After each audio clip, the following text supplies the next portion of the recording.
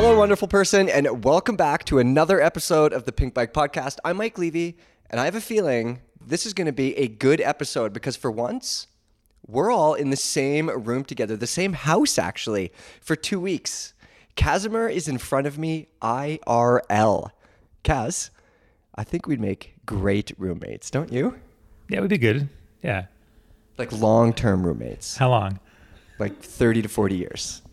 Like long-term. Right. Yeah. Like the people that lived together for a long, long Yeah. time. Yeah. I'll consider it. I feel like I just got rejected.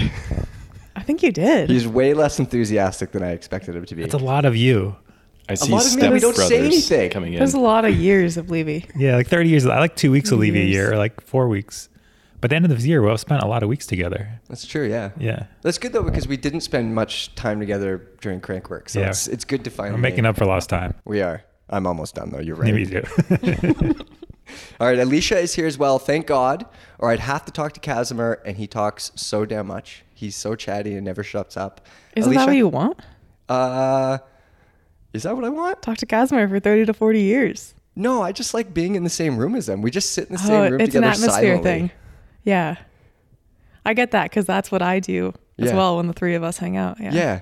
I think everybody expects that like we go to these field tests and it's like party time and we're all drinking and everything. But the reality is we're going to bed at about 8:30.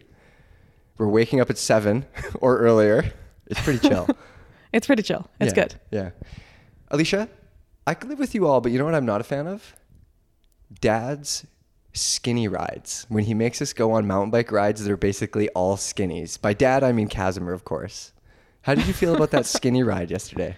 Man, that was a lot of skinnies. It was- like the whole trail was skinnies Too many. for like an entire trail. Yeah. Yeah. Did you see how many Kaz rode? All of them. Like 100%, close to 100%. Yeah. But- They're very low to the ground. Easy skinnies. Some of them were over 2 Some feet were- off the ground. Kaz. You know what they need? Some were significantly over 2 feet off the ground. Some were like real, like Oh, pretty yeah. legit. Yeah, actual features. Garmin needs a skinny counter. Like they had that Ooh. Oh, that's a jump great idea. counter. Hey, A Trail skinny Forks counter. dev guys. Yeah. Hey, Have a Trevor, Trail if you're Forks. listening. Yeah. Anyways, your skinny ride, Kaz, I spent most of the time on the ground walking around everything. You could have done them. You I had was confidence. embarrassed. Oh, We'll go do training. It's good though. Kaz was really excited, which was I don't like being called a dad though. I wouldn't have minded if I had a dad that took me on ride skinnies when I was a kid. Like that'd be all right. This is now a therapy podcast, everybody. Yeah. Coach. Coach Kaz. Yesterday's skinny ride is when we had the idea for this podcast, the progression and regression thing, because we rode a river runs through it, which is full of skinnies, and I went around them all. The last time I rode that trail was probably 2 decades ago, and I think I rode most of them. So that's where this idea comes from anyway. But there's more than just the three of us here. We also have Matt Beer here. Hello. I'm here, Kaz is here, and Alicia is here because we're doing a trail bike field test. Matt's doing something a lot more fun though. Matt's riding downhill bikes, many downhill bikes in the bike park. Matt, are you allowed to say the bikes that you have, or are some still secret? No, I think we can let them out of the bag by now. Yeah, what are they? Well, we have 3 of 5. There are still 2 pending, and we're into day 3. But we have a nuke-proof Descent 297, so that's the mullet version. And then we have a Canfield Jedi and the Antidote Dark Matter. Those are some very cool bikes. I think. Probably not the ones you'd find in a bike shop, Yeah, exactly. but they are very neat. Especially that Antidote. It looks like it's from another planet. It You like that rides thing? like it's from another planet. You like it? I do, but you got to hold on for sure. It's zippy. Are you jealous that we're out on trail bikes, sometimes in the bike park, and you're on downhill bikes? Or are you pretty happy with having 3 times as much travel as us? Late season bike park breaking bumps. The brake holes are so big. yeah. We just disappear entirely into the holes. My trail bike is going into the bump and not coming out. If I go missing, you should check all the bottoms of the holes. Check the holes. Yeah. I would definitely be riding different trails if I was on the trail bikes versus the downhill bikes. Right. That's for sure. Yeah. I would like to start with a little pedal or a warm up rather than just jumping straight into it. You could with the just go downhill. easy, Matt. Have you ever? It doesn't really work. No, I know. It just hurts No, I more know. to hold on, and you usually crash more frequently. Yeah. There's our problem. That's why we're hurting so much. We're going too slow. Oh, we go faster. We just skim over the top of the Yeah. bumps instead of falling into them, doing this over and over and over again. More is less. More is less. Right. Matt, do you think you're going faster or slightly slower in the bike park than you used to? Than I used to. Like when you were racing full time? I would say faster right now because the bikes allow you to go faster at the same perceived speed. So you think you're trying just as hard, but the bikes have way more traction, bigger wheels, all that stuff. Yeah, like the bike progression is allowing you to go faster. For sure. Yeah, a big factor. That's something else that we're going to talk about later on in this show as well. We're also going to talk about how to deal with moving backwards. I expected you to tell me you were going slower, Matt, but now that I think about it. No, yeah, he doesn't Matt go. doesn't really slow down. No. It's not really so his much. thing. Well, not racing. You definitely have the choice to not go as fast if you want, which is really, really nice. I can just turn it off when I don't need I don't know to. if you have that choice. Do you? Like, does it go away? It does. And depending on who I'm riding with, we'll like call out different kinds of speeds we'll ride A-line at. So like if it's a speedy group, we'll just like scrub and squash everything. Yeah. But if it's like a bunch of bros and chicks and we're just having fun, then we'll just say like, oh, we're going to boost all the jumps. So you go slower and higher. Hey, Kaz, when you ride A-line, do you do that? Are you like, oh, this run, I think I'm just going to boost everything and go super high, or this run, I'm going to squash it, or are you just, do you have your A-line No, speed? I'm capable of doing that. Yeah, okay. I can ride A-line different ways also. Okay. I'm not, but we'll talk about that later on in a few minutes. We're going to talk about moving forward, moving backwards, why progressing is so important. But first, Kaz, we haven't talked about the news in weeks and weeks, so can you tell us what's been happening? Sure. Yeah, we had some interesting stuff this week. We'll start off with the new Crestline and Cascade components. They teamed up to create a virtual high pivot downhill bike. I think the top comment kind of summed it up. It said it looks like a Santa Cruz session.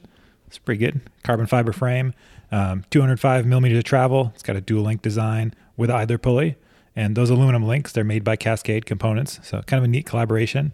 And Matt, you actually got to spend some time on that bike. What'd you think? This week's Pink Bike Podcast is brought to you by Rimpact Tire Inserts. Made in the UK, Rimpact has been constantly improving their inserts for 5 years and recently released a new e-bike insert as well as gravel and cross-country inserts.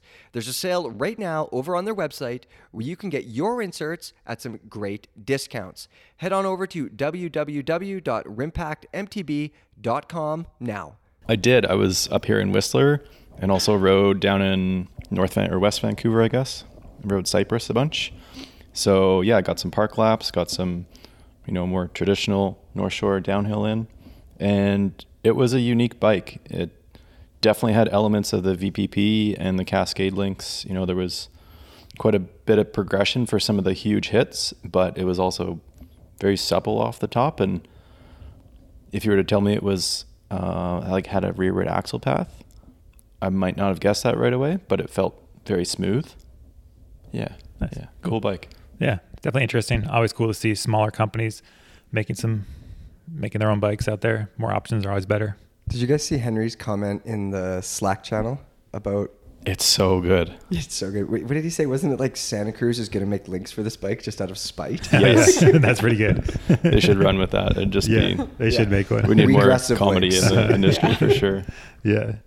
All right. Well, moving on from downhill bikes that look cool to Matthew Vanderpool. I don't know a good transition for this because basically Matthew Vanderpool, he pled guilty to... Kaz, you don't have a good transition from downhill bikes to Downhill like hitting bikes to children? assault. No, yeah, it's a tough Come one. on. I know. Off the top of my head, it's tricky.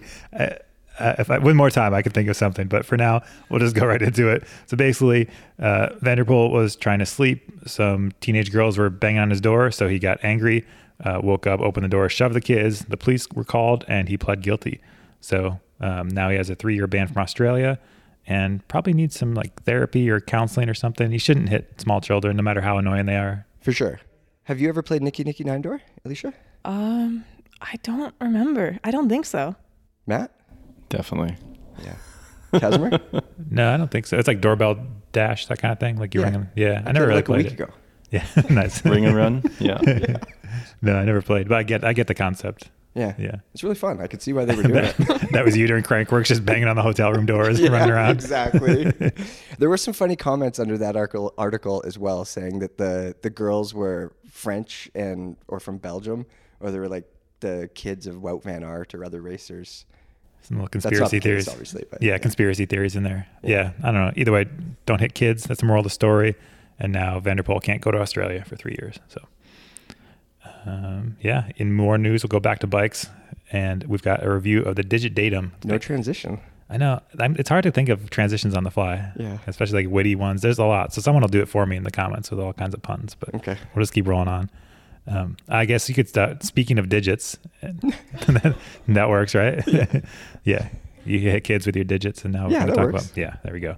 All right. The Digit Datum, it's got integrated analog suspension. So basically, it has a strut in the top tube of it. So the shock is kind of hidden inside the top tube to give it 140 millimeters of travel. Really clean looking bike, room for lots of water bottles, aluminum frame, and it was pretty light too. I think somewhere in the neighborhood of 28 pounds, which bikes keep getting heavier. This one was not heavy.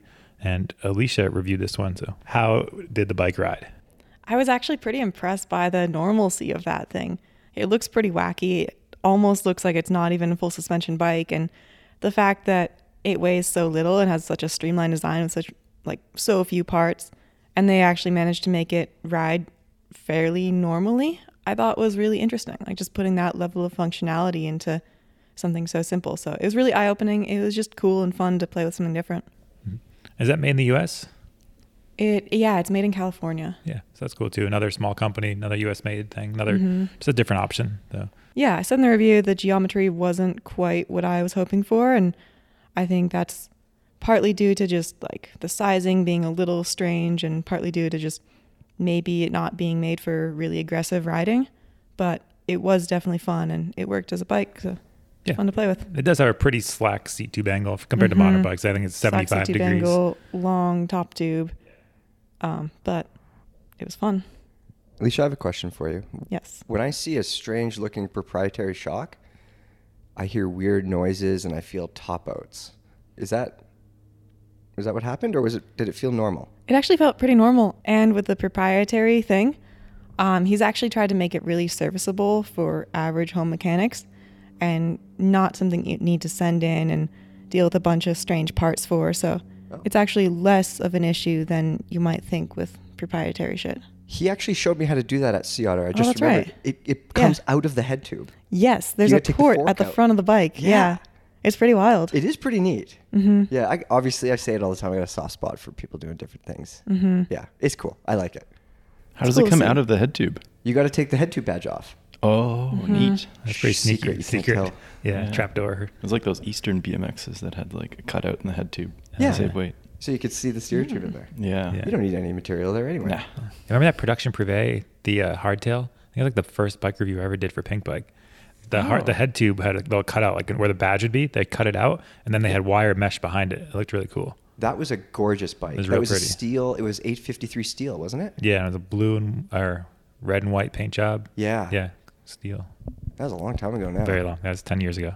Of course, somebody scooped me in the Pink Bike comments, but the Digit Datum definitely reminded me of the Balfa Bel Air. Oh, there you go. Yeah. Does everybody remember that one? Yeah. He's definitely not the first guy to put a shock in the top tube. Yeah. We've seen prototypes. There was that resistance thing a few years ago now. Obviously, that he only made one or two of those, but there's been some production things as well that had shocks in the top tube. Yeah. Remember Aaron Chase made that little slope style bike that was basically a lefty? Oh, yeah. For the Oh, it was like URT. Yeah. Yeah. I don't think they ever saw production, but it was like his own little weird slope style bike. That was a neat little thing. Yeah. So yeah, not the first time. And Tim, the owner of Digit, he knows it's not the first, but it's kind of a more modern take on some of the previous designs. So yeah, definitely an interesting bike. And let's wrap up the news with the final overall standings for the 2022 EWS season that just wrapped up last weekend. So we have Isabeau Courdurier.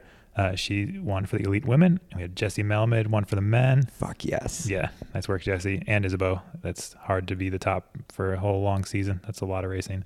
For many seasons, like Isabeau. Yeah, true. She's been crushing it for a long time now. But yeah, really cool for both of them. And the U21 women, we had Emmy Lan.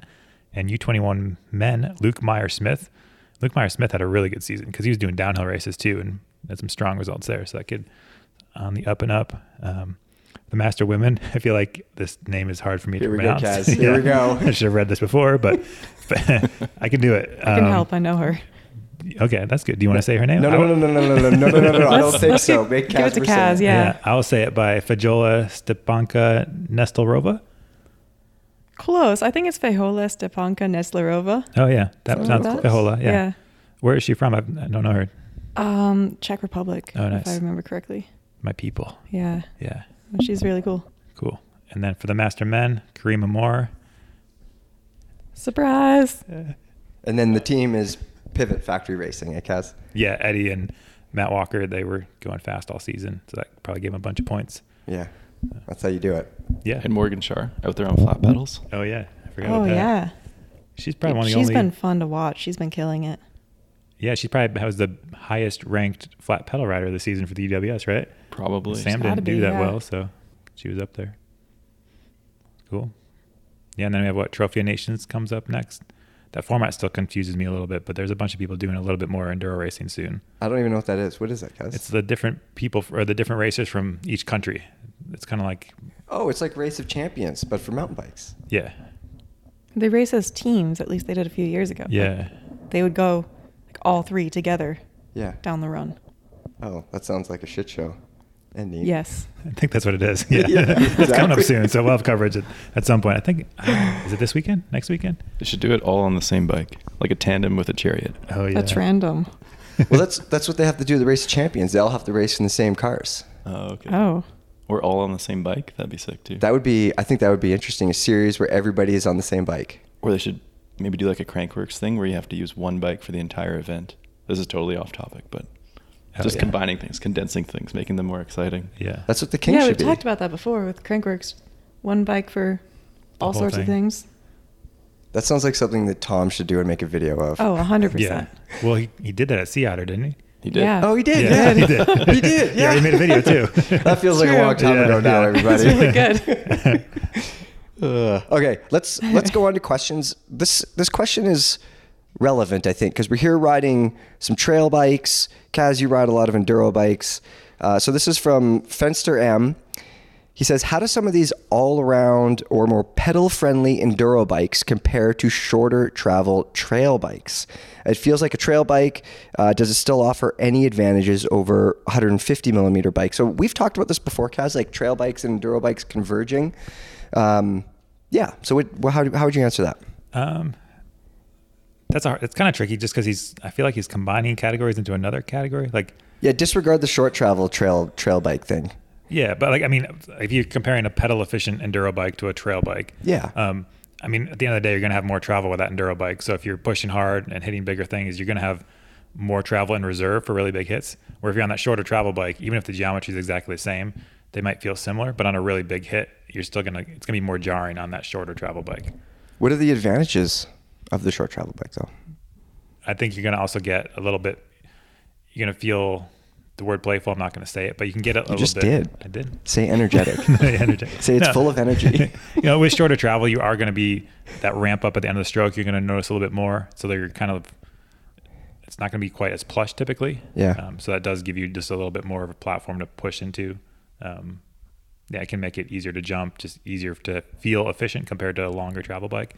Yeah. But again, at a certain point, it can be splitting hairs. They can feel pretty similar, which isn't a bad thing. A lot of it just kind of comes down to what someone's looking for. So, Are there any trail bikes that you would do enduro races on?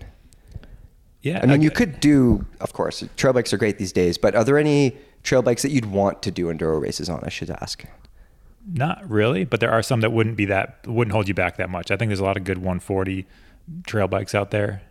Name one. Propane Eugene. Yep. Yeah. I just talked about it's an e-bike kind of, but that track rail, or Oh, sorry, yeah. not the rail, The the Fuel EXE. Yep. That's 150 up front, 140 out back, and that thing is really capable downhill. Yeah, so you could do some enduro with that. But even for the E-enduro. regular, we've got the Fuelie X here as well on that bike too. Same thing, 140 rear.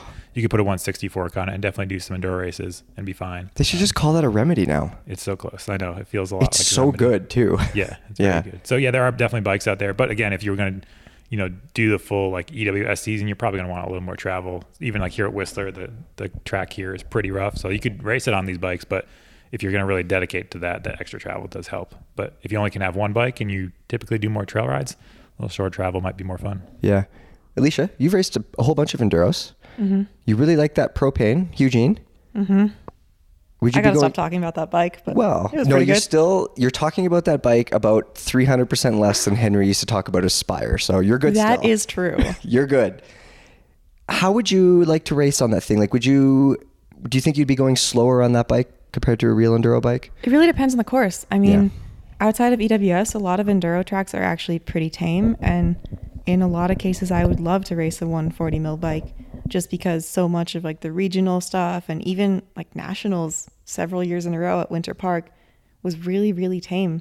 I think I raced a 135 mil bike at nationals one year and placed like 5th, I think. It was not necessarily a course that called for a really aggressive bike. And I think things are still that way. Things are trending more toward the aggressive, I think, as people have realized that, you know, enduro means gnarly tracks in theory. And also bikes have gotten longer and better. And now we have these 170 mil bikes that have sort of taken the place of 150 bikes from a few years ago. And I think bike technology has progressed, allowing people to race gnarlier tracks. But that's a rambly way to say depends. Yeah, of course. Depends on a whole bunch of stuff. Do you guys remember when enduro racers were racing on like 140 mil travel 29ers? Oh yeah. Yeah, remember when that was long? Yeah. Yeah, Jared Graves in that stump jumper, he rode that for probably longer than a lot of people did for shorter travel bikes. Yeah. So we've been in the bike park a little bit. We've been out of the bike park a lot too, but we've been riding 140 bikes in the bike park lately. Feels really rough. Feels Imagine rough. doing a enduro race on those things. Yeah, but I mean, at the same time, it's like pretty impressive what you can do with these shorter travel bikes. Yeah, the Geo's crazy. Like, I mean, think of 140 bikes from even, I don't know, 7 years ago or something. We I don't wouldn't want be to. riding the same trails, at least the same way we're riding them now. I guess I want to shout out too. I just remembered I did the Trans-Cascadia right around a year ago, and I'm just thinking that a 140 bike would be incredible for a race like that. Like, it's a blind stage format race, and it kind of takes you. There were a lot of gnarly sections for sure. There were some really steep parts and moto ruts and spots where I would love a 170 bike, but at the same time, there were really long days of pedaling, and part of it was just managing exhaustion and staying consistent. And if you're trying to just do a massive day and be consistent and keep it together, I think having a friendly all-around bike counts for something. Yeah. I think my last piece of advice for Fenster would be, if you do want to race on this thing, is buy the bike for your weakness. If you're a really, really good descender for where you live and for the races that you're going to do, relatively speaking, against the people you're going against at the race, well then maybe you could get away with something a little bit less travel that's a little bit more efficient if you're not as fit, and then you might gain some time elsewhere and you could ride around that bike's weakness. Maybe not, I don't know. I think that applies if you're riding or buying a bike to try to be as fast as you can, but he doesn't actually mention racing in the question. So yeah, true. I'm wondering too if he should buy a bike for his strength, just to really maximize, like if he's a strong downhill rider and enjoys riding downhill the most, get the bike that's going to shine exactly where you're going to be having the best possible time. Yeah, you're buying it to have fun. Yeah, if you're someone who's not really in it for the climbing and isn't a strong climber and doesn't care that much, then like maybe you just write that off entirely. I don't know. I don't know. There's no answer. No, it depends again, Fenster. depends. That's all right, yeah. He's on the Fenster. Oh. Bump, bump. Dad jokes. I'm the new dad. Oh, you're the new dad. That Okay. works, actually. Kaz doesn't want the dad title. He gave it up, so Yeah. Matt's the dad now. Sounds good. I'm good with that. Okay. All right, so let's get talking about progression and regression. That's been on our minds a lot over the last handful of days that we've been here in Whistler. We've been in the bike park on trails Kaz, you and I have been riding these trails for a long, long time. And riding them now, I got to admit, I was getting a little frustrated here and there because I wasn't doing the things as well as I used to do the things. I was riding behind you. I was keeping up to you. I was right on your wheel, actually. Uh-huh.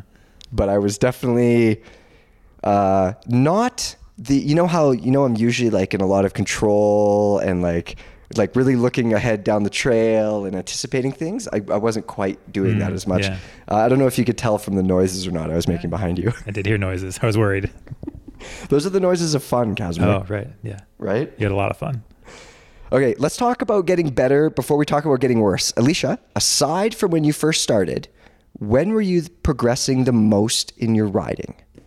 I think I've progressed when, well, A, obviously when I've been riding a lot, but B, when I've gone to a new place that has just offered me a ton of new terrain for me to just check off features really quickly. And yeah, I mean, just anytime when I'm in the steep learning curve of really anything. So moved to a place with a bunch of good jumps, such as this year in Bellingham, or moved to a place with some really steep downhill trails. Like when I first moved to Missoula, we had some good trails that I think really challenged me a lot. Spending time in Whistler, anytime I've come up here, I think I've progressed. There was a summer when I spent a ton of time at Silver Mountain Bike Park over in Idaho. I was there every weekend just hammering out laps, and that's probably the sharpest point in my progression. And then there was the year that I got really fit. I got a lot faster on the descents for one season when I was like just going hard with the strength thing. Mm-hmm. And that was like gym training or on the bike training? It was actually mind blowing. Yeah. It was like an unsustainable amount of like strength training. It was like, Alicia's all in. it was too much for a little while there. But also I was really fast on the bike for a little while there. Yeah. It sounds to me like new trails, new scenery, and possibly riding with new people. Like I know you moved to Bellingham a little while ago. You're riding with a whole bunch of new people all the time. That's got to be a huge help as well too. Yeah, I think just mixing it up, getting yourself out of the rut is a really good way to progress. And that has always been true for me. I don't know, just doing it, just putting in the time and giving yourself opportunities to rise to the occasion. I think like we're pretty good at figuring it out if we put ourselves in a situation that we have to figure it out. Yeah. Yeah, exactly. What about you, Matt? When were you progressing the most in your riding, aside from when you started? Right. I think that would probably be a while ago. How many years, Matt? How many years? The first big advance I had would probably be the 2010 season. I, like Alicia, spent a lot of time in the gym in the off season, and I also rode a brakeless BMX at an indoor skate park. That was How did that help you? just so much balance and control, I guess. Okay. And just Commitment. just bike handling skills. Yeah. Just you were really in touch with what the bike was doing. And then if you've ever jumped on a trail bike and then gone to a downhill bike, it's kind of that same feeling. Like you just kind of feel invincible when you get on a bigger bike, which is anything bigger than a BMX. Yeah, especially ones with the brakes. Yeah. Brakes, cool. I like brakes. Yeah, me too. And then I went, to the polar opposite world from this indoor skate park to Sun Peaks as sort of a summer training ground with a proper downhill bike. And I felt very technically sound, but just getting used to the speed that you can ride there, it just opened my mind, and like I was able to follow some local riders and kind of realized how fast you can go when you open it up. Yeah. So that just sort of added like another realm of my downhill capabilities. Yeah. It's funny, eh? Like you think you're going pretty good, and then you come around a corner and you meet up with some people on the trail who are going much more pretty good. Yeah. Like there's always somebody faster. Totally. And riding with them is what pushes you. Like for myself, I like to ride with people who are a little bit better at something about riding, whether it's the climbing or the descending, and that pushes me. And I think that's a big help, obviously. Yeah, I would agree. And yeah, you go to a new place and you're not totally familiar with it. You do a couple laps, you're feeling like you're riding pretty good, and then some local shows up in jeans and DC shoes and just absolutely smokes you. Right. I love that. Every town has some asshole who wears jorts and is better than you. Yeah. Love it. Yeah. Yes. He doesn't care that he's better either. He rides once a month and he's better. What the hell? Matt, it's a bit more interesting with you too, because you were racing a hell of a lot back then. So like myself, I mean, I was just riding, but you were definitely like more focused. So you had like results to look at and to see your progression. And I guess that leads me to my question. Did you see that progression? Like, were you going faster and faster and faster? I did. Yeah. I had a handful of years that were really good and just kind of trended upwards. And then, so that was like 2010. And yeah, I just kept riding more downhill with more local riders. You know, they were on the Canadian race circuit and racing internationally, and just riding a lot of downhill bikes and cross country and the gym training too on the side. But yeah, just generally having fun in bike parks. And then 2014, I was kind of on lesser bike setup. And then, was gaining confidence and just had a number of like bad incidents due to that bike. And the next year was kind of when things took off with like proper 27.5 downhill bikes. Yeah. And that was sort of like the next step in like my progression, I guess. And I kind of regained that confidence by getting this new bike that was purpose built with like, brand new suspension at the time. And it was unreal. It's crazy what a bike will do if you don't have faith in it, like what it will do to your confidence. Like we all ride a ton of bikes, and the very large majority of the bikes that we ride are really freaking good these days. Like they're insane. These trail bikes we're riding up here are ridiculous.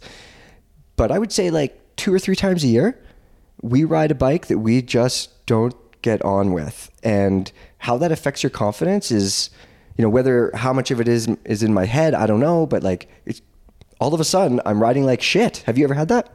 Or obviously you have. Totally. Yeah. Especially with that bike. But yeah, I guess everybody sort of has, one type of suspension or something about a bike that speaks to them, and they either feel confident in it or it just totally turns them off and they feel like they can't ride. Yeah. I know you don't like to talk about it because you're too freaking modest. What year did you win the Canadian Downhill Championships? Wasn't it more than 1 year? Was it actually? Yeah. 2012. Blushing. He's blushing. 2012 at Mount St. Anne and 2015 at Sun Peaks. Jeez. Yeah. The Sun Peaks one was sick because Steve Smith was there and I was on flat pedals and I just channeled my inner Sam Hill and just cut every corner, and it was a wicked run. Yeah. Yeah. Would you say that's as fast or as strong as you've ever been on a bike? Like, I know you're not racing as much or at all really now, but maybe that doesn't mean that you're going slower. Maybe that doesn't mean that you have regressed. I don't know.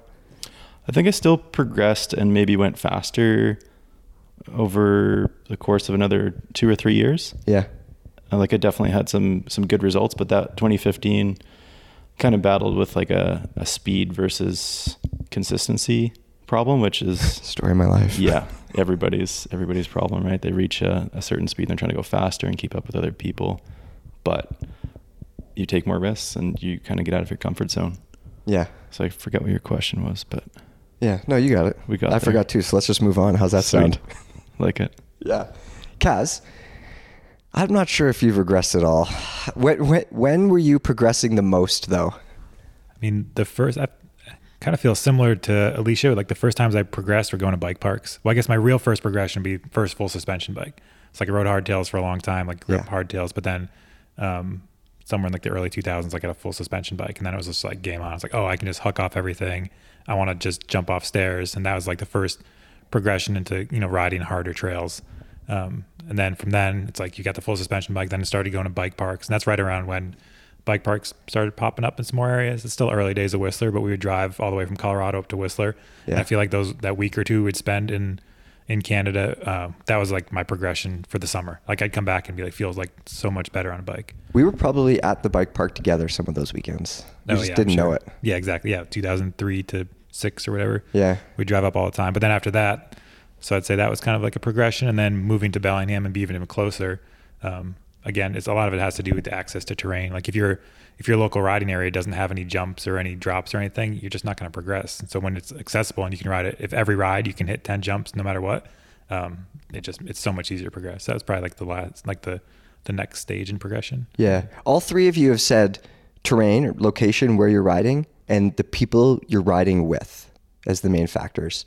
What about the media that you guys are watching? So, I mean, I don't know about you guys, but I don't watch as many mountain bike videos as I used to. But when these videos used to come out, it used to be a big deal, and we'd watch them over and over again and get pumped up, and we'd see these things, and then we'd go out in the bush and build something similar-ish, but way more sketchy. Kaz knows what I'm talking about. Oh, yeah. I think that was a big factor in my progression as well. Like those days of like neural disorder 4, 5, 6, 7, like that's when I was progressing the most. My buddy Wade and I, we would watch things, and then we would go out in the forest and we'd build these jumps and drops, and yeah, it's inspiring stuff. I don't get that same inspiration from videos anymore. Alicia, what do you think about that? Yeah, I think I've never really been the type of person to watch a lot of riding videos, which is kind of a blind spot for me in a lot of ways, but and that's why I probably am terrible to watch riding. Like I never developed style because I never watched it happen. If you don't have style, I don't know what that says about me, Alicia. I think you've crushed every photo article we've done from the field test. You're always like crossed up and like turned down table thing. I think Tom's just a really good photographer. Like Tom just like he gets it when it happens. Yeah, okay. But it doesn't happen all the time. Yeah. But you're doing it sometimes. Huh? You're doing it sometimes for sure. Once in a while. Yeah. But it's not videos for you, is what you're saying. No, it's not videos for me. I think I just get a lot more stoke from being around people and feeling that energy in real life. And like, I love watching people ride crazy stuff in real life, but it just doesn't really do it for me sitting in front of the computer. We used to not watch videos on computers. There's these things called VHS tapes and DVDs. Man. Kaz. Yeah. Put on like North Shore 7. I'm dating myself. Yeah. Dating myself young. Because when you guys were like really riding a lot of skinnies, I was busy being born and being a toddler. You're going to kindergarten and stuff. Yeah, I know. But I think that is a change. Like these days, I don't think I'm inspired that much by video, like bike media videos and things. Like they're cool and I like it's watching harder it. to relate to them. Yeah, or you have someone like Caleb Polanco like jumping a hole. Like it's like the level of crazy has gotten so crazy that's like doesn't seem as attainable. But the things that people were doing in the early 2000s was like a lot of it seemed kind of attainable, and it was like we could go and do something similar, or at least feel like we were doing something similar. Kaz, when those North Shore Extreme movies would come out, much like me, you would watch them and then you would drive to North Vancouver and you would go up there and try to ride the things. Yeah, exactly. And some of them I could, some I couldn't, obviously. Like, I don't want to say that I was as good as those people back then either, but there were definitely more things I could do. Like the people that were towards the top of the free ride era at that time, I could do more things that they could do then than I can do now of like the best people, if that makes sense. It's kind of hard to put into words, but I got that. Like the top guys and girls now they're at just a different level. Yeah. I wrote a thing once a while ago, just once, about how I don't really relate. I said basically mountain bike movies don't stoke me out because I don't relate to them. It has, so-and-so doing a 4 backflips over a spine off a drop in a thing. It's like, that is amazing. I will watch it over and over and over again and be blown away by it. But it's kind of like the same thing. Like, do you remember like the Ryan Leach sections in Crank movies? Ridiculous. I just watched one the other day. Yeah, isn't it amazing? Like Cranked 4. The lily pad one where you little like that one, and there was like the Quebec one. Yeah, you were in Quebec City. Yeah. Where he like drops off the thing. Yeah, and disappears. Yeah. I think that was fake, but amazing. But at the same time, I wasn't like, I'm going to go out and ride a whole bunch of skinnies and stuff. So that's sort of how I feel about modern mountain bike movies. And some people got angry about that, but I'm definitely going to stick to it. Like modern mountain bike movies don't really stoke me out like they used to. There's also a lot fewer of them. Like there's not as many full length movies. Like back then we would have a video that would come out that'd be, 35 or 45 minutes long. You would put it in and watch the whole thing. Now it's like these little bite-sized TikTok segments, so like 5 seconds, where all the Instagrammers go and do the one stunt over and over to see who's the toughest of them all. And it's just kind of like Caleb wins. Just like everybody stops. Yeah, Caleb wins. No one. Yeah, you don't have to go do your weird little rock roll and Squamish all the time. But I will say though that all those clips, amongst all the people out building and the access to bike parks and trails nowadays, the videos, the more there are, the more you can also relate to, but you can watch exactly what they're doing and mimic their movements over and over and over until you kind of translate that into your body language. And I need to start doing that maybe. You're like, oh, look, that's how you do a manual on a BMX. It's a lot different than the body position on a mountain bike. This is how you nose wheelie. This is, where they start using the brakes. Yeah. This is how far forward they are. Yeah. There's lots of ways to learn. I spent a lot of winters pausing and rewinding VHS tapes. Yeah. I would say that's a good point, because now it is easier to actually find like things that'll be useful for real learning. Where same way, like used to like trying to learn how to mountain bike from a magazine. Like that's how I tried to learn. And like that was really hard. It's like, oh, it says do this, I'll do this, but I don't know. You said to flip the pages really fast. Yeah, exactly. A flip book. I learned from a flip book. That's why my riding's like it is. But yeah, now you could like type in how to wheelie, and there's probably 500 videos on how to wheelie. And there's apps for that. Yeah, exactly. Like, how effective it all is. I mean, it's definitely more effective than a magazine. So I think that there's more resources for people trying to learn, even if you are in a place where there's not that many riders. At least you now can kind of like tap into a network of like videos or message boards or whatever to be like, how do I do this? So it's a good time for people to learn. And I think it shows in the skill level, like the average rider skill level, I'd say now is higher than it's ever been. It's crazy. People that pick up the sport late, they can progress so much quicker than they would have before. Yeah. You guys, well, Alicia, you mentioned it a little bit, but nobody else said it. Another factor for me, stopping to session things on the trail, which is something that I never, ever do anymore, which we're going to talk about that in a few minutes. But when you're riding with your people and you stop on a trail, whether it's some stupid skinny Casimir or we did 75 laps of that one this morning. Yeah, exactly. Or jumps or drops or even like a corner or a climb. And I don't find myself doing that anymore or nearly as much. I'm not sure why that is, but I was going to mention that too, actually, and just not so much sessioning, but actually building a trail for yourself. Yeah. Or working on a trail crew at a bike park. You learn where every rock and route is. You spot these different lines that, other people aren't riding, or you think you could go through the section faster, and just analyzing that trail. So it kind of applies to sessioning, where you stop and look at the feature off the bike and you're not just reacting to what's coming at you. Yeah. You're actually deciding, okay, I'm going to go here at this time and do this motion through the feature. Yeah. Mm-hmm. Alicia, do you session things as much as you used to? Not right now as much as I used to, I think, but I try to. I think I've always tried to be intentional about it, and just, I think that's the best way to learn. Yeah. Repetition. Just the volume of riding is not that high if you just go out for a trail ride and ride whatever trail you pick once and go home and call it a day. Mm-hmm. That's just not the way to improve. But if you stop and say get the one hard part of the trail 5 times, you're probably progressing as much as if you've ridden the trail 5 laps in a row and then went home. Or more, because you're stopping to look at it, and you're probably watching your friends do it, maybe do it poorly, maybe do it well. For sure. Yeah. See, I wanted to session a lot yesterday, but you guys didn't want to session. Kaz, I hate skinnies. You guys got to watch me crumble a million times in a row on that one skinny. That wasn't sessioning. That was a brief pause. Sessioning is you're out there for a long time. A brief pause to repeatedly try something. We did session today. We session skinnies today, so that was good. We did session a skinny today. Yeah. That was pretty good. I will mention one thing on this topic of sessioning. Is Skinnies? that not skinnies, they can be terrifying unless they're right on the ground. But you can practice them in your driveway. Agreed. And that goes back to my point I'm about to mention about pump tracks. Yeah. And their accessibility. Yeah. And how everybody can learn, no matter what your skill level is. Even if you're a professional BMX racer, you can go there and practice that, basically 30 seconds from your car. Yeah. You can drive up, you can pedal over, whatever. And they're everywhere. They don't have to be in a mountain bike destination, but they teach every cyclist or biker. A pump track doesn't look like mountain biking, but those skills, that applies to mountain biking very much, obviously. When I'm at my best, feeling really good on the bike, I feel like that's when I'm pumping the most, and just really, I'm either pushing down on my bike or lifting up on my bike. It feels like all the time. And I think that's when I'm personally feeling the best. Mm-hmm. And that's probably on a bike that you're comfortable with and you can for sure kind of get in touch with. Yeah, and when I'm reading what's coming at me pretty quickly. Side note, I just want to shout out Elliot Jackson and his Grow Cycling Foundation. I think he, out of everyone in the sport, is doing a lot to make it accessible. And he's putting a pump track in California not close to any actual mountain bike trails, and just bringing people into the sport who otherwise wouldn't get to touch it. And I think that's just seeing that and making it happen, seeing the possibility there and then making it into reality is such a good way to just raise the bar.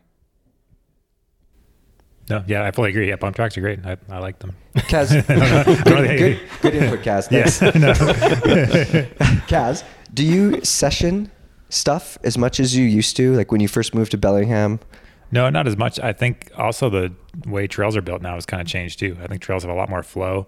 Back in the day, it was almost bouldering problems where you'd get to one weird little skinny or a teeter-totter or drop, and then you'd ride another 100 yards and be another little thing. So you're picked your way down the trail. But now a lot of trails are a lot better built, and I think you can kind of flow into it. Once you get the rhythm of it, you can just kind of go through it. I think even around here, there's a new trail that a lot of us rode this summer that was once you got it, you could just flow through and you didn't have to stop and pick it apart. We all looked at different moves on it, but it wasn't like the old days where you'd have to try each move over and over again. That's a really good point, Kaz. Those old trails back in the early 2000s and around that time, a lot of times it felt like we were riding from stunt to stunt to stunt, and we would stop, take our bags off, get our cameras out, hurt ourselves, move on to the next thing, smash a derailleur.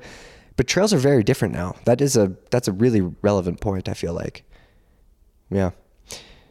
Should we talk about the opposite of progressing? We're going to be downers for a little bit here.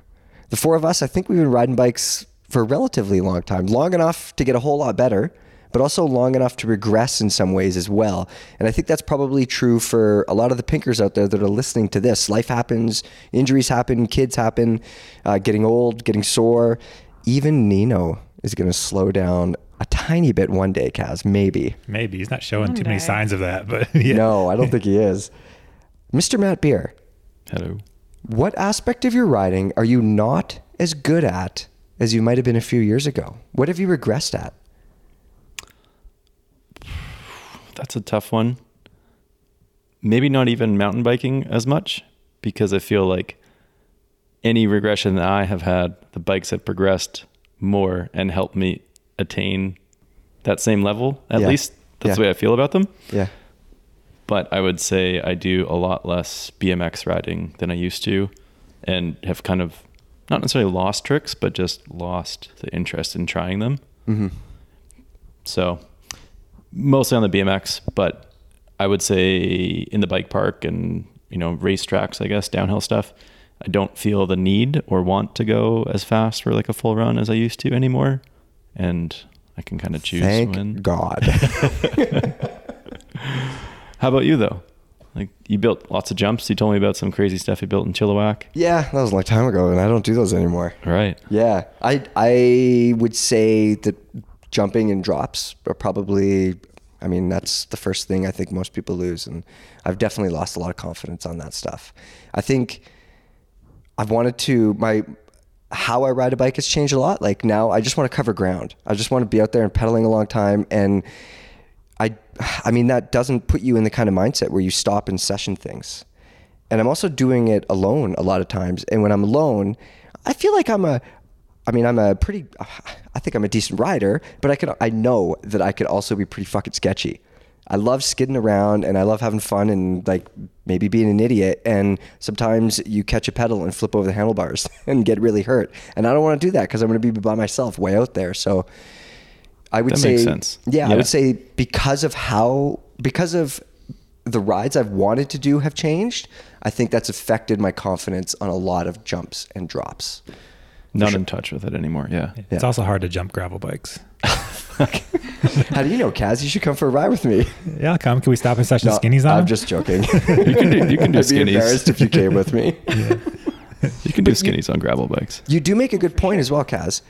Also, the bikes that I've wanted to ride have changed a lot. I used to be same mindset as you. Like, I don't mean it that way, but you enjoy riding a big travel bike. Like if you got a 170 bike, you love riding that thing. Whereas myself, I don't really have a lot of interest in riding that stuff anymore. I used to, but it's not really, I'm not interested as much. And when I'm not on that style of bike, I'm on some silly pedal bike that has too much anti-squat, not big enough tires. Well, they just play to your favors. Like, that's what you want to ride. Yeah. And that's what works better. Whereas, a big enduro bike that's heavy is going to be good for going straight up some stupid, silly fire road climb and then straight back down the gnarliest thing. Yep. So if you're trying to cover ground, you're obviously not going to choose that bike. And if you're having fun on the smaller bike, then that's what you're doing. No, but at the same time, dude, you know how frustrating it is to ride a trail that you've ridden for 20 years or more than 20 years, and you've been hitting the jumps on that trail for 18 of those years. And now you're riding the same trail and you're not hitting those fucking jumps? You know how frustrating that could be? Yeah. I've been there. I've done that with, eroded sections of trail on the shore. Because over 20 years, those trails change a lot. I would say there are trails now that I used to ride all the time and that were some of my favorite trails that I don't enjoy riding nearly as much as I used to because of the things on them and that I go around them and that pisses me off so much. Yeah. Kaz, what have you regressed at? My Oppo whip to, no. Yeah, same. Totally. Yeah, my knacks are lacking. No, I think that my overall speed this year, I felt a little slow, like especially midsummer. I didn't feel like I had I did some races, but I didn't feel like I could click on the speed. I've never been like the fastest rider ever kind of person, not like Matt here, but like there is like a... He's blushing again. I love bringing that up. Kaz just like took off down the Chuckanuts when we were doing that enduro field test. I was like, Man, I want like You we did actually kind have of full did that faces. too, Matt. I was there.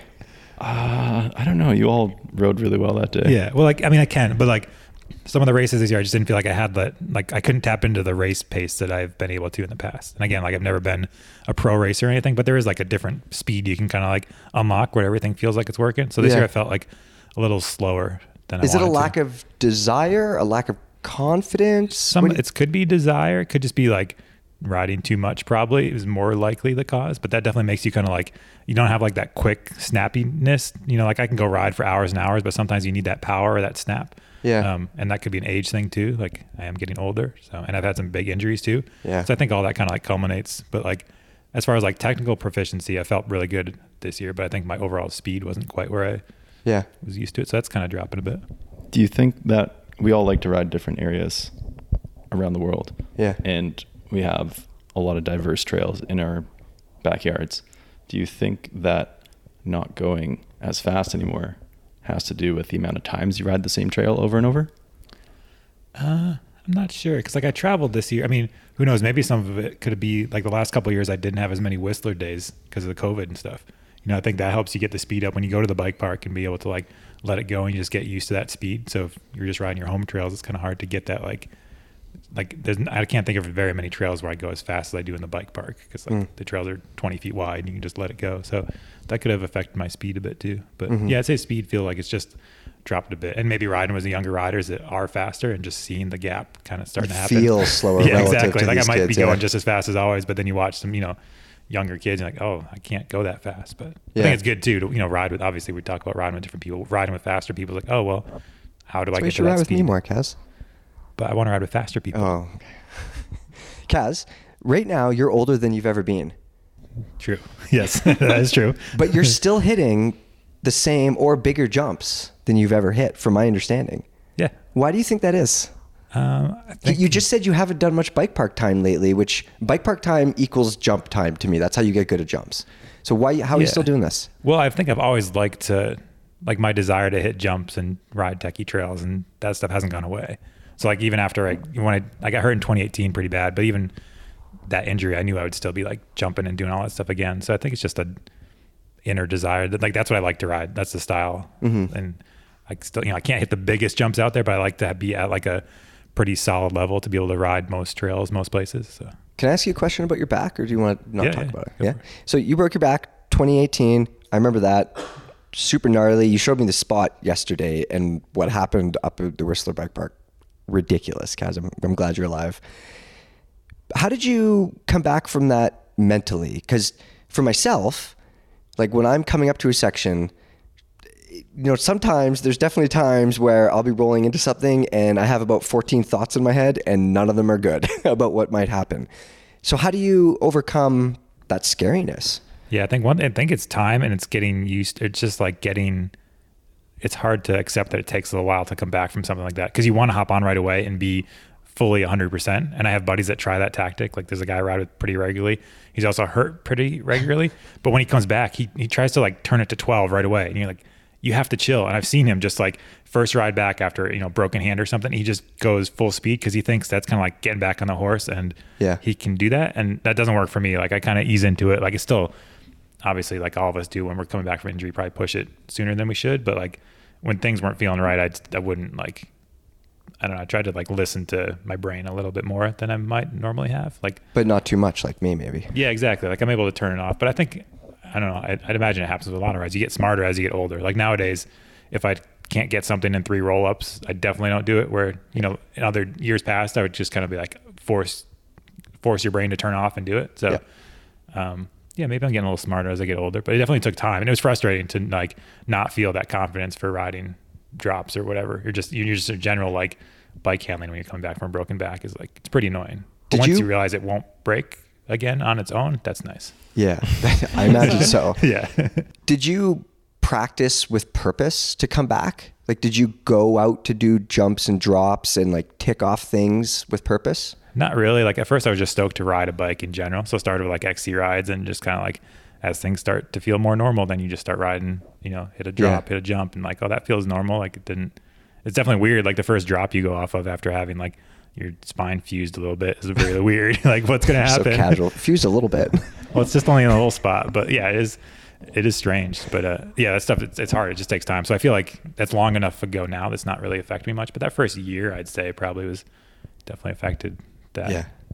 Yeah. Alicia, where have you regressed in your riding? How have you regressed? I think I can speak to right now this week. I feel like I'm just not quite there on the bike, and that probably comes down to time and just time on the bike mostly. But basically we were at Crankworks, we were all riding laps, we were, I think, having a great time, and I felt like the only trails that exist in the bike park were like Dirt Merchant and Slayer, and we were just doing that over and over and over, and I left feeling kind of on top of the world with riding bikes. And then I went hard paragliding for a month and progressed a lot there, and just my mind wasn't in biking, and I was still riding bikes. I still went on trail rides, and it just wasn't really where my attention was and where I was putting a lot of care. Mm-hmm.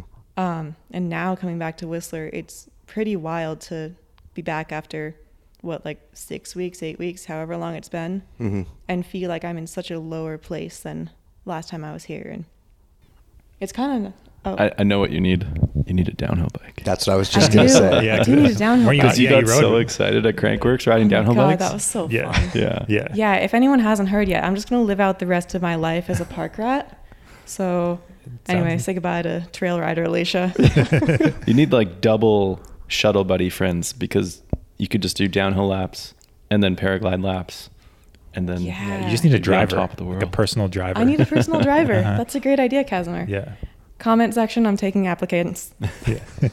I knew a guy that had a driver for a season once. What? Yeah. What? How? How did he obtain this driver? Was it his mom? What happened? No, well, I won't say his name, but he found a guy that was like an out of work logger that really liked big trucks, and this guy had a really big truck, so he would pay this guy a little bit to shuttle him all summer, because this guy loved driving this guy's Driving truck. trucks. So Maybe he would. you like driving. I love driving. You want to drive me places? I would drive you places, but if we're going to drive up the mountain, I'm going to have to do it in something fast with lots of suspension and not an Astrovan. My Astrovan's really good. It's fast. Down the hill when you don't use the brakes? They don't work. Yeah. It goes fast some places sometimes Yeah. with a tailwind. Yeah, okay. Alicia, you're here riding trail bikes. Mm-hmm. And 6 weeks ago, you were here riding downhill bikes. And trail bikes. I was riding a lot of bikes 6 weeks ago. And trail bikes. I'm pretty sure that if you spent another week or two here, like we're going to do, by the end of that time, you're going to be back to where you were. I really hope so. It's been a little disheartening these last few days to just not feel like it's clicking for me, and have that feeling that things are just coming at you way too fast, and you're just hanging on and not riding aggressively when when you're riding defensively and know you should be over the bike, like We talked about charging that, and yeah. driving it, and you remember how it feels and just don't feel like you have it in you. Yeah. I think to me is one of the most frustrating things. I also want to say, though, that you've been on, well, we've all been on a different bike like every second or third run. And that is not how you build confidence, especially in a bike park. For sure. It's great. Don't get me wrong. It's a ton of fun to ride these things and compare them and all that. But they're all slightly different in their own ways. Some of them have different brakes and different suspension. And yeah, I mean, I don't think that is a recipe for confidence. I don't think so either. And I think going back to what we were saying earlier about like feeling good physically, like when you're really fit, when you have a ton of upper body strength, it's really easy to ride bikes fast downhill. Yeah. And I think right now I'm coming into it just like a little exhausted. Yeah. Like I'm mentally and physically totally drained right now. And that's not really giving me the confidence to feel like I can handle big compressions and everything that's going to just keep coming at me faster and faster if I ride harder. Yeah. Should I tell everybody that we're all going to get jacked in the off season? Oh, we are. You're waiting for HGH shipments to Kaz show and up. I especially. Yeah. Why not me? Why can't I get jacked? I just felt like we had a little bit of a pact. I actually don't want to get jacked because that's more weight and that'll slow my climbing time. So. Speaking of regression. You should join. Matt, you're welcome to join, but you're already kind of jacked, so like You can teach us how. Yeah. I've been very slim this year due to health complications, but Levy's going to get me on a 200 a day push-up program. Ooh. I looked at a training program and it only had riding, like Alicia sent me a training program, and then there was only bike riding 2 days a week. It Well, didn't seem you can like it would work. supplement it with more bike riding. I think that's training specific rides. Like I don't know if that counts fun rides. you're going to ride 7 days a week no matter what, but just I Do you told know you how good that's you'd about be, the train. Kaz, if you didn't ride so much? Yeah, but I have That's to true. review You all said these you ride bikes. too much. I know. If I didn't have to review the bikes, I probably would ride a little less. Actually, that brings up a good point. I think another factor in me not having as much confidence is what I touched on earlier. I'm not testing as many bikes these days, but I used to test a ton of bikes, and I'm definitely somebody who feels like I have to get used to a bike a little bit. So when I was riding all these bikes, like personally for me, I found that especially the short travel bikes, I was losing confidence because I'd be on a different bike, like, you know, every 2 or 3 weeks. And Yeah, I and like know- Alicia mentioned, you know, if you're not doing a lot of downhill time, Yep. you're just pedaling that bike. It's not it's saddle time, but it's not really like engaging. yeah, Yeah. yeah, exactly. Yeah. So one more thing I want to touch on before we move on is that I've found that as I get worse at one thing, if I feel like I'm okay with that part not progressing, I put a hell of a lot of effort into getting better at another aspect of riding. So like obviously, Kaz, my free riding days are long behind me. My big jump days are long behind me. But I like being fit now. I like working hard on a bike. Have you found, Kaz, like you haven't really regressed anything. My question was going to be, are you progressing in other areas, like to compensate for you maybe not pushing yourself in something else? But I don't think that's the case with you. Yeah, I'm just trying to maintain. I'd like to just keep at this level forever. Yeah. Because you're the steadiest person I've ever met. Oh, I'm trying. That's my goal. Mr. Consistent. Yeah, I try It's not. Yeah. annoying, He doesn't Kaz. have to try to maintain. Well, I'm going to continue maintaining. I'm not Except going for to getting age. I'm just jacked. going to like pause it. And yeah, I'll get jacked, Yeah. but otherwise I'm just going to stay the same. Are we my going to go goal. on testosterone? Let's talk later. Yeah, sorry. It's a different podcast. I know a guy. What about you, Alicia? Is there any aspect of riding where you've progressed more at? You put more effort towards? Yeah, I think I'm riding more jumps than I used to. Maybe at the expense of some speed. Like I think I used to just try to ride trails as fast as I possibly could, and I'm also having more fun than I used to. And I think that counts for a lot. Like Huge. maybe I've slowed down a bit, but I'm finding the side hits. I'm getting marginally better to watch on the bike. I'm just having a good time. I'm riding with friends. I think that is going to keep me riding a lot longer and have me progress much more over time than just burning myself out trying to ride trails fast. But there's definitely trade-offs. Like whenever I'm progressing in something, I'm stalling out in another area. You're vice more versa. well-rounded now, you would say. I'm progressing rapidly in paragliding. Yeah, but then Free Ride Fridays help with the bike riding. Yeah, we've been doing free ride Fridays. Tell Casimir me about and I Free Ride and some Friday. other friends, and Kaz takes me to really gnarly features, and then I ride them. Uh-huh. Oh. It's been working really well. actually She's really doing great. great. Yeah. It's Kaz just peer pretty pressures you into terrifying, riding actually. skinnies. No, like pretty big, like Did some good jumps and steeps and things. Jumps We and tried to steeps do and there's like New Trail rock- Friday for a while too. since she committing didn't- rock features. Yeah. Yeah. New Trail Friday, yeah, that's a good one. Uh-huh. Well, I'm Often probably not gonna combined come with Free to any Ride of your- Friday. You're welcome. Anybody, well, not anybody, but No. anyone in this room is welcome to. Sorry. Matt, are you going to Free Ride Friday? I would like to. Yeah. Yeah, Bellingham come on down. and the shoulder season is so good. Yeah. Yeah. I want to explore more there. Okay, let's talk about how to keep progressing. We definitely hit on a couple things there, but let's list off ideas on how we can keep progressing. And we talked about a change of location is really important, a change of terrain, new trails, new challenges, and obviously riding with people and sessioning things. We hit on that as well. Have you guys ever thought about getting a coach? I've had a coach Oh. before. I've had a coach for fitness stuff. How was that? Amazing.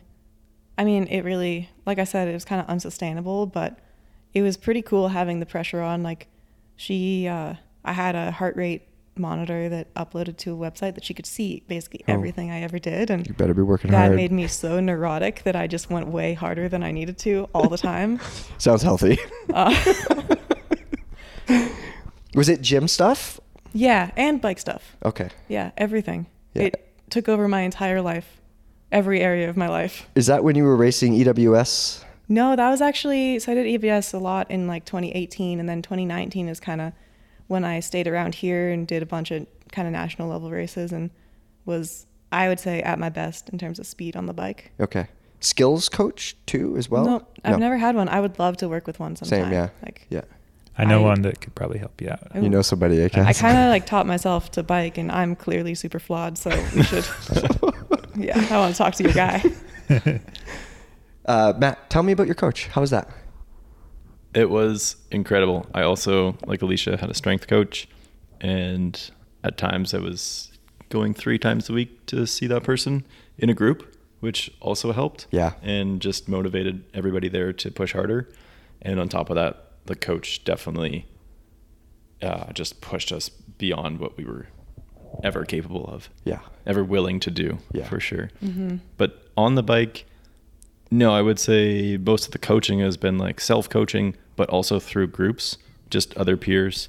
And whether that's sessioning or riding laps in the bike park or on a downhill track, or just, every day out in the woods kind of thing, riding with other people. Even if they're generally slower than you, you might learn 1 or 2 things. Matt, what do you learn from me? I learned how to do these sick Scandi flicks into corners in yeah. Pemberton. I'm pretty sure you already knew how to do that. No, you did Maybe it way it's a better special than I variety, did. though. Levy's really Yeah. good at not bringing it back. It's a different technique. He got the I don't shot. care what my back end is doing as long as my front end is going where it needs to go, okay? Kaz, would you ever do a coach? Yeah, I've never had a strength coach. Sounds sweet because I don't really know what to do for that stuff. Like I've Yeah. had training programs and stuff, but it's always just been like teach yourself like everything. So I don't really know what to do in the gym. Yeah. So that'd be cool. Yeah. I've never had a real coach, but a few years, 4 or 5, I don't know, 6 years ago, a buddy who raced cross country at a pretty high level definitely helped me out with some training. And it was different than like just looking something up and, oh, this is what I do because this is what so-and-so does. Like this guy would tell me what to do and I would talk to him afterwards and he would change things. And in 3 months, I went from being like, yeah, I'm okay, to being the fittest and strongest I've ever been in my life. Yeah, And like, accountability just counts for so much. Oh, yeah. It's wild. yeah. You think you don't care what other people think until someone's like watching your heart rate. Oh, exactly. Yeah. Like I would go for rides and he would come with me and I was training for XC racing. And so I'd be doing, all the things, all the different types of intervals and all this stuff. And he would come with me. And just the fact that I knew that this asshole was behind me, yelling at me, calling me a piece of shit, made me go harder. That's what I want. That's what I need. I don't need that. If someone yells at me, calls me a piece of shit, I'm leaving. That'd be the worst coach for me. No, it wasn't Yeah. like that. It wasn't like in I a would struggle mean with way. that. I would quit. I would have trouble. Yeah, I like that I know you personally. do. If it was because it's from him and I know him and I've known him for like 20 years and kind of have that He's shit. lovingly calling you a piece Yeah, of shit. it's a shit talking relationship. Okay. Which is, it helps me blossom Oh. into yeah. the rider that I am today. Jokes aside, I do think there's a lot of merit in riding with people faster than you and putting yourself in that pretty uncomfortable place. Like, Yeah. for me, sometimes when I'm a little bit stalled out with progression, I don't necessarily want to ride with people who are better than me, Yeah. faster uphill or downhill or whatever, just because it makes me feel bad. I don't like feeling like I'm the slowest in the group or whatever. We test But, bikes. We're supposed yeah. to be the best. Being able to put yourself in that position and also have that perspective that also the people you're riding with are ridiculously fast. They're not representative of normalcy. Yeah. I think it's so beneficial. This summer I was on the Mike Casimir training program where Kaz pedals faster than I do and I die trying to keep up and it makes me stronger. And you're stronger now because of that. I was stronger a month ago because of that. Yeah, okay. Yeah. It's been downhill after that paragliding trip though. I'll write up my training plan and publish it and make some money off it. All right. Pedal, damn it. Yeah. No. Matt, this is kind of goes along with what Alicia said. We've done a bit of riding together now at field tests and things, and I love following you because when I'm behind you, you can obviously go faster than what you're going, but you're going a speed that I can sort of like kind of keep you-ish like in view. Sometimes I'm with you, sometimes I'm not. You're But I there. can see what you're doing. Yep. And that is super interesting to me because you're riding at, I'm just putting out a number, like 60%, and I'm riding at 80% or 90% or whatever it is. So you have that bandwidth to do these things at that pace that I don't see or am never going to try. And that's super interesting. Yeah, it's really fun following Matt too because he's so composed and quiet while doing it.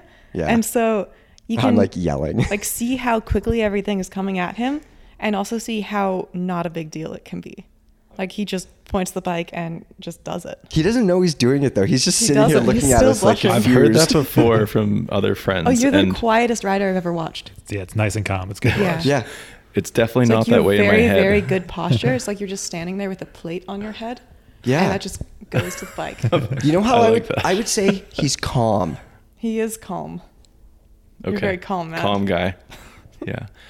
When I Dad. do watch myself in a video, which never happens anymore, I always feel like I'm not the most engaged rider, and I see other riders and they're super stylish and flicky, and I kind of want to do that sometimes. Did you ever see that picture of yourself from field tests when you're doing the toboggan like 30 feet high between those trees?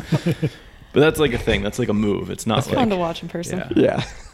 I have another friend that I ride with who's very stylish and flicky in corners and stuff, and I wish I could ride like that, but I don't know what it is. I just try and go straight and absorb bumps and make it easier. Yeah. Yeah, and you do that. Matt rides like the poster child for like the benefits of having core strength. Oh yeah. Yeah. I think if there's like an informational poster to get us to the gym like Mike and I are going to be, Matt could be on the poster, I think. Well, I think I have the benefit of maybe not a benefit in other realms, but you all have like a climber's physique. You're pretty tall, you're all pretty lanky, and so maybe it's just easier if I stay still on the bike, whereas I don't know. Maybe We had I'm to just figure out what to rambling do on. with our limbs. Yeah. Yeah. Exactly. Where do I Let's put get my away. But it legs? makes it Yeah. that makes it easier to flick around too. So Just makes me look more out of control, A Matt. little more chaotic. Yeah, exactly. I need more Matt beer in my life. That's Mike Levy. shorter T-Rex arms. Okay, that was a good chat about progression and regression. Let's move on to comment gold and wrap this podcast up. This one's from underneath our trail building podcast with Jimmy. There was episode 145. So we disguised his voice because Jimmy has built a fair number of unsanctioned-ish trails, if you know what I mean. So PB member Megastoke had this comment underneath the podcast that seems fitting. He says, I used to build illegal trails. I still do, but I used to too. It's pretty good. Yeah. Okay. Before we wrap this up and go ride some skinnies, I want to ask you guys what you'd like to get better at with your riding in the future and how you plan to do that. Alicia? Oh, can you come back to me? I have to think about that. Matthew Beer? I still feel like I stall in consecutive corners when they're really tight together and I don't know the trail. You definitely don't, but moving on. Casimir.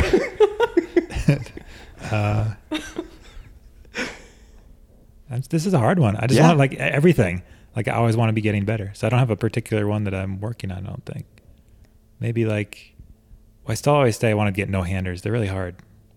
That's an example of my regression. I used to have them super dialed, like just throwing them in the bike park all the time. It was like my one fun party trick.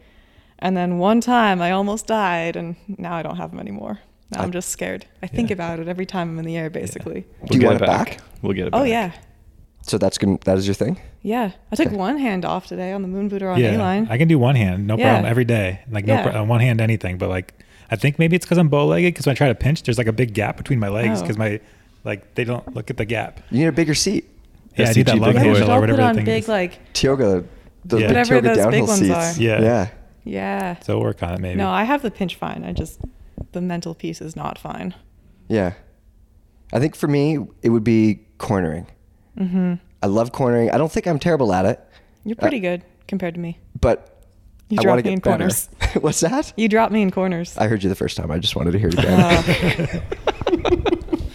I love flat corners. That's fine. I ride jumps. Yeah, you definitely have me there. You can wave to him as you go past in the air. Yeah. Yeah, exactly. Wave my one hand. Yeah. I took my hands off the handlebars today. Unfortunately, it was in a Was it corner on the while I was road? humping my stem. Nearly flipping over the handlebars on those Ho Chi Minh corners. Anyways, okay, that is it for episode 145, recorded in person from our trail bike field test in Whistler. Let us know in the comments what you've gotten worse at with your riding, but also something you've got better at. Are you still progressing? And if not, how are you dealing with that? Put it down in the comments below, and we will see you next episode.